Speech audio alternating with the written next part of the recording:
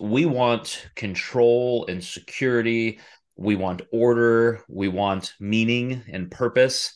And Camus would say the universe obviously provides none of that. It provides everything the opposite. So for you to think that the world or the universe or life is going to provide those things is unbelievably absurd. It's ridiculous. It's not going to come from there.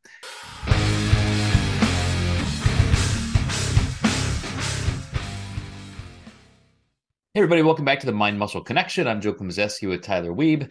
And today, Tyler, I appreciate you letting me do this. It's a little bit of a pet hobby of mine when it comes Yeah. to philosophy. And I'm sure we've talked about many topics that dovetail right into absurdism and Albert Camus. But I've looked at our library of podcasts. We've never done one just directly head on into what it means. So today we're going to talk about absurdism. And the backstory for me is about 10 years ago, I made friends with a guy who had a degree in philosophy. He was a friend of mine from writing school. And I just, conversationally asked him with everything that you know of philosophers, what's kind of from your academic standpoint, your best worldview, or what do you consider the most important thing that guides your thought processes? And without flinching, he just said absurdism. And I had never heard that term. I had no idea. And so in my own study, I found very quickly, like, wow, I get that. Because existentialism started in the Enlightenment era, and it was very, very nihilistic. There, when people started segregating into atheism, and we've had this very hyper religious worldview, and wars fought for that, and people came along as education and science were proliferating and said, hey, that's clearly not for us. But if we give that up, what is there? And they really started wrestling with just the randomness of, well, maybe no one out there cares about us. Maybe the universe isn't guiding us. Maybe we just are utterly meaningless. And that, of course, brings with it a ton of terror for some people. Other people really tried to figure out, what does this mean? And everybody's afraid of nihilism, as if you don't have some kind of belief in a guiding force, then you're just going to turn into some rabid animal and be this wild beast on the earth, which is actually a direct quote from Camus. And so he really set out as a French philosopher to figure out, what clearly that's not true. Something else makes people tick, and ethics and morality guides people outside of religion, quite almost more so. And so why? Where does that come from? And that began this kind of foray into the kind of search for meaning, man's search for meaning, Viktor Frankl. So and there's just a lot to go through from his own studies and books and so forth. But with that as my background into the topic, how do you come at it? I can't remember who said it. Was it God is dead and we killed him? Was that Camus or was that Nietzsche. sorry, Nietzsche? Nietzsche. Mm-hmm. Yeah, okay, yeah. So that I was kind of reminded of that when you were kind of going through that. And my background, I guess kind of roughly the same timeline. Like honestly, I probably hadn't heard of it until I met you, which that was close to probably 10 years ago now at this point. And I mean, for myself, I'm pretty sure I've kind of touched on it a little bit in our pods, but I grew up very religious, in Protestant faith, youth group. Met my wife at Bible school. Thought I was going to be a pastor one day.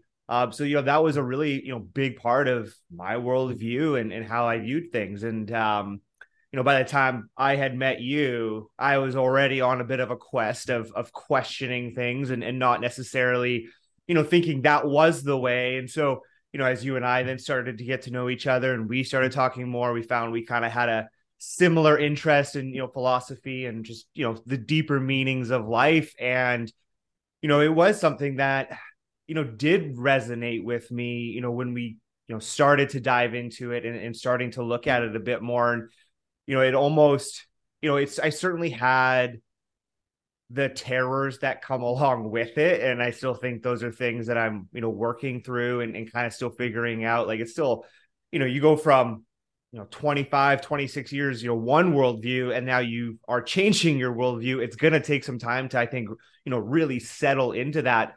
But, it was almost just like this, like there was just like a little click. And I was like, oh, okay, like that makes a lot of sense. And, it almost, it took off a lot of religious pressure. It did put on some other type of pressure, but it was more of that individuality and that freedom, and that you do have that full control of your life in an absurd world. And you don't have to look to a silent God for that meaning in life. You just need to look at yourself for that meaning, and it, I think, can create a lot of beauty in your life, because now you are creating that meaning. And I think it really does force you to kind of tap into who you are, and really look behind that curtain of what really does drive me. Where do I find my meaning in life? What is important to me? And it forces you to really consider the time spent, your intentionality,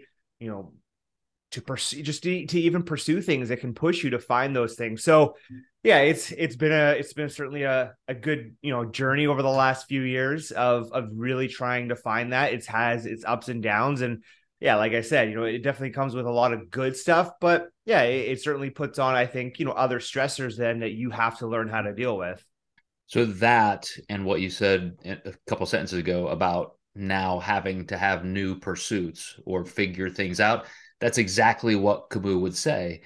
And the whole root meaning of absurdism is we want control and security, we want order, we want meaning and purpose.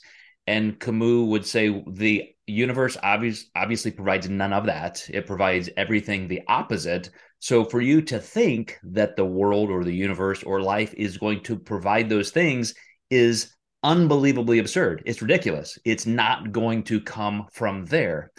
So you can do one of three things, Camus would say. You can just decide that it's not worth it and kill yourself. He posed that as a literal conundrum that you have to entertain. You could create or engage in a religion that just pretends that all those things do matter. This week, just a couple days ago, we had another school shooting. We have, dozens a week in the US.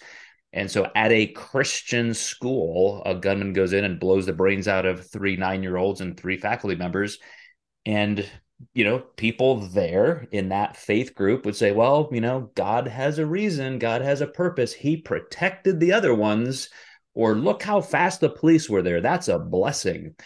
And Camus would say, are you fucking crazy? Like, a God literally just let 9 people there worshiping him, get their brains burned out. That's absurd. But not to poo-poo that. That is literally something that people find solace in. And Camus said, that's perfectly fine. He actually even said, I would rather believe and live like there is a God, die and find out there isn't, than live like there is none and die and find out there is. So Oops. Pascal's wager.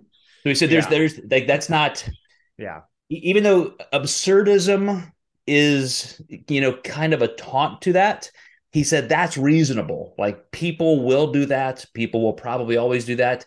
That's a reasonable response to the terror of existence. Finally, the third way to deal with that is what you said. You just have to find the pleasure, and you don't find meaning in life, you make meaning. So in the things that we do every day, and when you get into our lifestyle of bodybuilding, fitness, taking care of ourselves, we are coaches who help people in their health journeys and pursuing better lives. If you're just going to die, why? Why not eat, drink, and be merry? Well, because the daily life is your life. By the time you go to your deathbed, all your life was a collection of good days, bad days, meaningful days, meaningless days. It's whatever you want to make it. You don't find meaning, you make meaning. Yeah. Yeah. Yeah.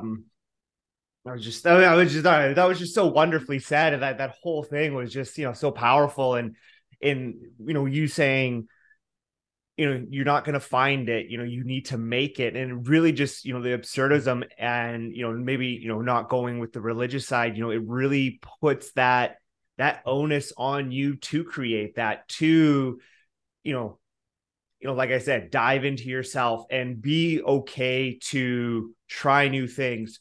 Realize, hey, that's actually not what I like. That's not what I want to do. That's not what I want to do. And like sometimes, I find myself like, oh, like, am I just jumping around? Like what? And you can't necessarily care at a certain point, like what other people might think of you, because like at the end of it, like you said, you have your good days and your bad days, and that's it. And so you may as well as make like as many good days as possible. Like I was kind of reminded as you were talking, I've been listening to a little bit more Lex Friedman again. And he always talks about how he can find joy in anything, in every single little moment. There's joy to be found. I think, partially that is, I think, just DNA for some people. I don't think that's, maybe I'm wrong, but I don't think it's realistic for every single person to do that. But I still think it's such a great lesson in that there is so much to be joyful about and to enjoy in this life, as we are talking from our positions, and most of our listeners, right? We live a very, very I'm trying to think of the word, not valued life, but privileged life. Just the fact that I can eat 3 meals a day, I can, have my own house, backyard, a dog, like those things alone, 60 to 80% of the world doesn't have, right? And so it's really just about, shifting that perspective as well, and really just taking that joy in those little things, and creating meaning with those, because those are the things you are with every single day, your family, your loved ones, your friends, those small little moments that you do have together, where it's just, maybe a dinner out, or you're going to go on a little vacation. Like there's so many of those little things. And I think, yeah, we get caught up so much in sometimes the overwhelming pressure of the world to be this way, to do this, to do that, and have all of these, I ideologies that people think that we need to do, where you take that step back, you have those small moments, and I think that just kind of continues to grow. We've kind of talked about neuroplasticity a lot, and it's like, hey, you can start to take that step back, have those small moments, really think that you're going to start to just naturally start to see like a bit more joy in your life, and enjoy things a little bit more, and really just kind of soak it all in, soak in the moment. You talked about last week how you started putting your phone, in a different room. But one, because it's just too depressing and you don't want to waste your time, but just even two, like just not missing out on the moment, right? Like, it's like when I'm hanging out with Quinn in the evening, I don't want to be sitting at my, looking at my phone. I want to be looking at her and seeing what she's doing, and like interacting with her, because that's where that meaning is. Like, that's where I can create meaning, and having those small moments, just are the world. And it's like, hey, like, I always tell myself, like, this is the most she's ever going to want me, and so it's like, I am going to soak this up. She doesn't say no to cuddling right now. One day there's going to be a no, right? And that's going to be done and over with for the most part. And so, yeah, it's really just, yeah, it's those small moments. I think people tend to look for the big moments, but life is, filled so much more with those small little things where we can find joy. Well, that was Camus' response to, I mean, clearly a positive response to people who were classic existentialists. And I certainly don't want to make this all about religion versus non-religion, but even as I gave the example of the Nashville tragedy, those people in that religious context, they also have the ability to do the same thing. They can say, well, I'm going to keep my faith, and I have to hermeneutically twist some beliefs to make it fit. Like, there is still a God who cares, and I'm going to see my child again in heaven someday, and that sort of thing.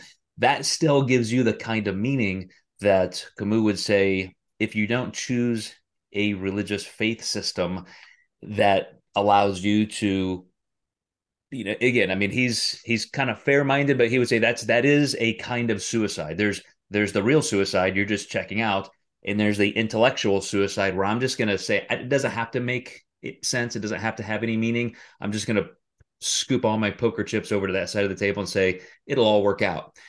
Those of us looking for his path forward, which was to make meaning ourselves, we have to do the same thing, but we do it with each other, with relationships, with those moments you talked about. And I want to read you a couple quotes from him because he lived in an era, I think he died in the 50s or 60s, where when you wrote books, you still kind of fictionalized things. They didn't just write nonfiction self-help books. So The Rebel, The Myth of Sisyphus, things like that. He would write these things as novels with fictionalized characters and tell these stories. But when you go through his actual quotes, they can be quite more revealing in shorter substance. In the depth of winter, I finally learned that there was an invincible summer in me. So whatever I'm feeling and going through, like you said, neuroplasticity, et cetera, I can choose to tap into that inner positiveness. Men must live and create, live to the point of tears.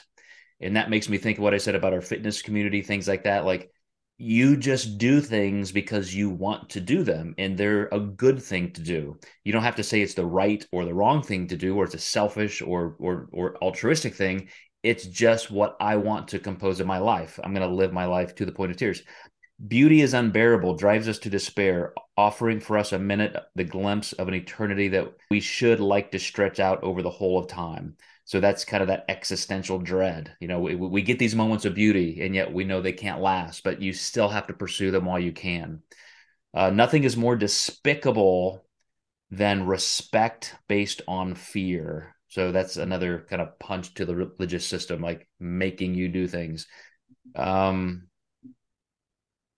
are the hearts that can bend, they shall never be broken. You cannot create experience, you must undergo it. Those who lack the courage, I quoted this, will always find a philosophy to justify it.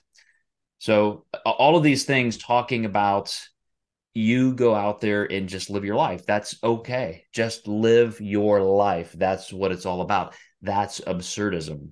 And I really think that in today's busy culture, as you kind of alluded to, that's what we miss. We're always in such a hurry to do something huge or spectacular, or we have to win this or accomplish that. It's like, sure, but don't forget the journey in those moments is what you're always going to remember. Yeah. You kind of had this, you said this to me, the other or a couple of weeks ago, and it stuck with me, is that mission over money. And, you kind of just talking about that. And again, just reminded me, I think you can kind of tie those two things together of, finding and creating that meaning in life through the experience, through that mission that you find, whatever it might be. For us, it's just the day to day helping Joe Blow, lose 10 pounds, eat a little bit better, shift their view on food a little bit, where it's like, hey, now I can go out for dinner and I don't feel guilty anymore. Like those are things where, I know for myself, like when we're able to do that and see that with clients, like that is such meaning making, and they're not winning a trophy. They're not, doing this, but now we've been able to improve their lives in a not just a meaningful way, but in a measurable way too. And so we come back to, just, those small things and the mission, and, just really focusing on that day-to-day experience of living your life, whatever that might look like. So here's something that may resonate with some of our listeners. Um, because of our background, we're at different stages of life, but it's very, very tough for me to give up my identity as a bodybuilder. And once I walked away from competing as a pro for 15 or 20 years, I didn't find that difficult because I could still hang on to the identity of a retired pro. I'm still in the community. My career is still embedded in that. But with a couple surgeries, couple injuries, and now I've been training aggressively for more than 40 years. I'm in my mid 50s. I can't do the same things I did. And just the love of training, just the love of going into the gym. That's why I do it. I don't have anything to look forward to externally. I just love that. And recently, I discovered this side of me that was like, I really am not even loving that quite as much because I can't even find many games within the game. I'm never gonna be as strong in my squat or my deadlift, and just I'm aging. It's just not there's not as much to pursue. Yeah. So as I told you, in my teens I was into martial arts. In my 30s I was in martial arts. Our new headquarters is just right across the street from a friend of mine who was my kid's judo instructor. So I called him up. I said, "Hey, like, what do you got going on? What do you have?" And I am now going to be doing multiple forms of martial arts, jujitsu, kempo, karate, krav maga, and I now I have something to look forward to. I can invest myself in Yeah. growth, in learning, in doing something that I can actually pursue in ways that look progressive and interesting to me. Obviously, I'm still going to train. That's part of my life, my daily life. But I think we need both of those things. You still have to be able to pursue something that interests you. That's kind of the man's search for meaning. But at the same time, the meaning is in those daily moments, and we create those paths forward. Yeah. Yeah. I'm kind of with you on that one too. Like in the same vein of, uh, I don't need that external whatever to get to the gym. I just love going to the gym. I just love being active. We started doing some running as part of that prep. Man, I haven't ran in too long, and oh, this is kind of fun. I kind of like this. You know what? I'm just gonna like. I may not be in prep anymore, but I'm just gonna keep running. I enjoy it.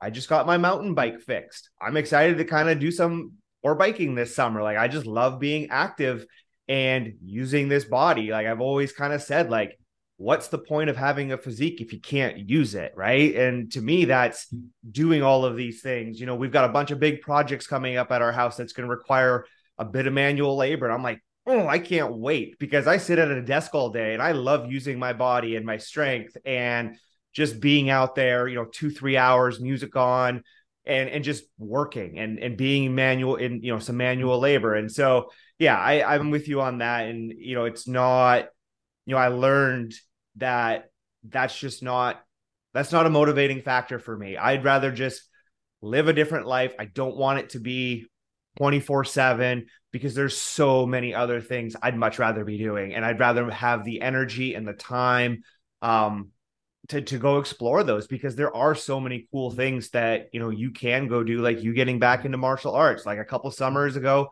I spent a whole summer learning how to real box, not like, not a, your Taibo boxing class, but like got into a ring, actually did some sparring and like really learned. And to, man, those are some of the hardest workouts I've ever done in my life, cardio wise. Like learning to take a punch from a guy who's been boxing for 5 years, and I'm like in my first few months, but I was the biggest guy there, because boxers tend to be small, and I had to learn how to take punches from this guy who's had a bunch of fights already, and it's just learning those type of things, and then not spending all of your time at the gym and obsessing about that. Like I just even say look at that for my clients too, of like it's like we have this idea where it's like I need to be in the gym 3 hours a day, I gotta be doing 60 minutes of cardio a day, and it's miserable for people. People hate it. And it's like we kind of come back to this absurdism. It's, well, it's absurd then if you're doing this and you hate it. Why? Like, what's the point? Like, let's make this an enjoyable process. Let's spend less time in the gym. You're going to enjoy it more.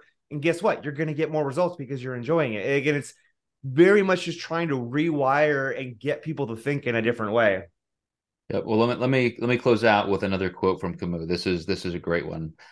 A man's work is nothing but this slow trek to rediscover through the detours of art those two or three great and simple images in whose presence his heart first opened. So, as you said, coming back to the things you love, the two or three things that you find so intriguing that you just can't take your eyes off them, you can't keep your hands away from them, you want to do them. Why would you not? I mean, I'll go back to your point. Why would you not do what you love if life is essentially meaningless, devoid of you making the meaning? Go make it what you want. So Thanks again, Tyler, and those of you who watch and listen. Hope this doesn't get too far into the weeds for you, but this is one of those that I think is really really foundational, because all the other things we talk about and developing, who you are, how your brain works, how you're going to live your life. This is square one kind of stuff. So if you're interested, you can even just go to YouTube and look up some lectures and writings and workshops about Albert Camus, because I think you'll really like his version of absurdism, which is very, very positive and not nihilistic at all. So we'll see you next time in the Mind Muscle Connection.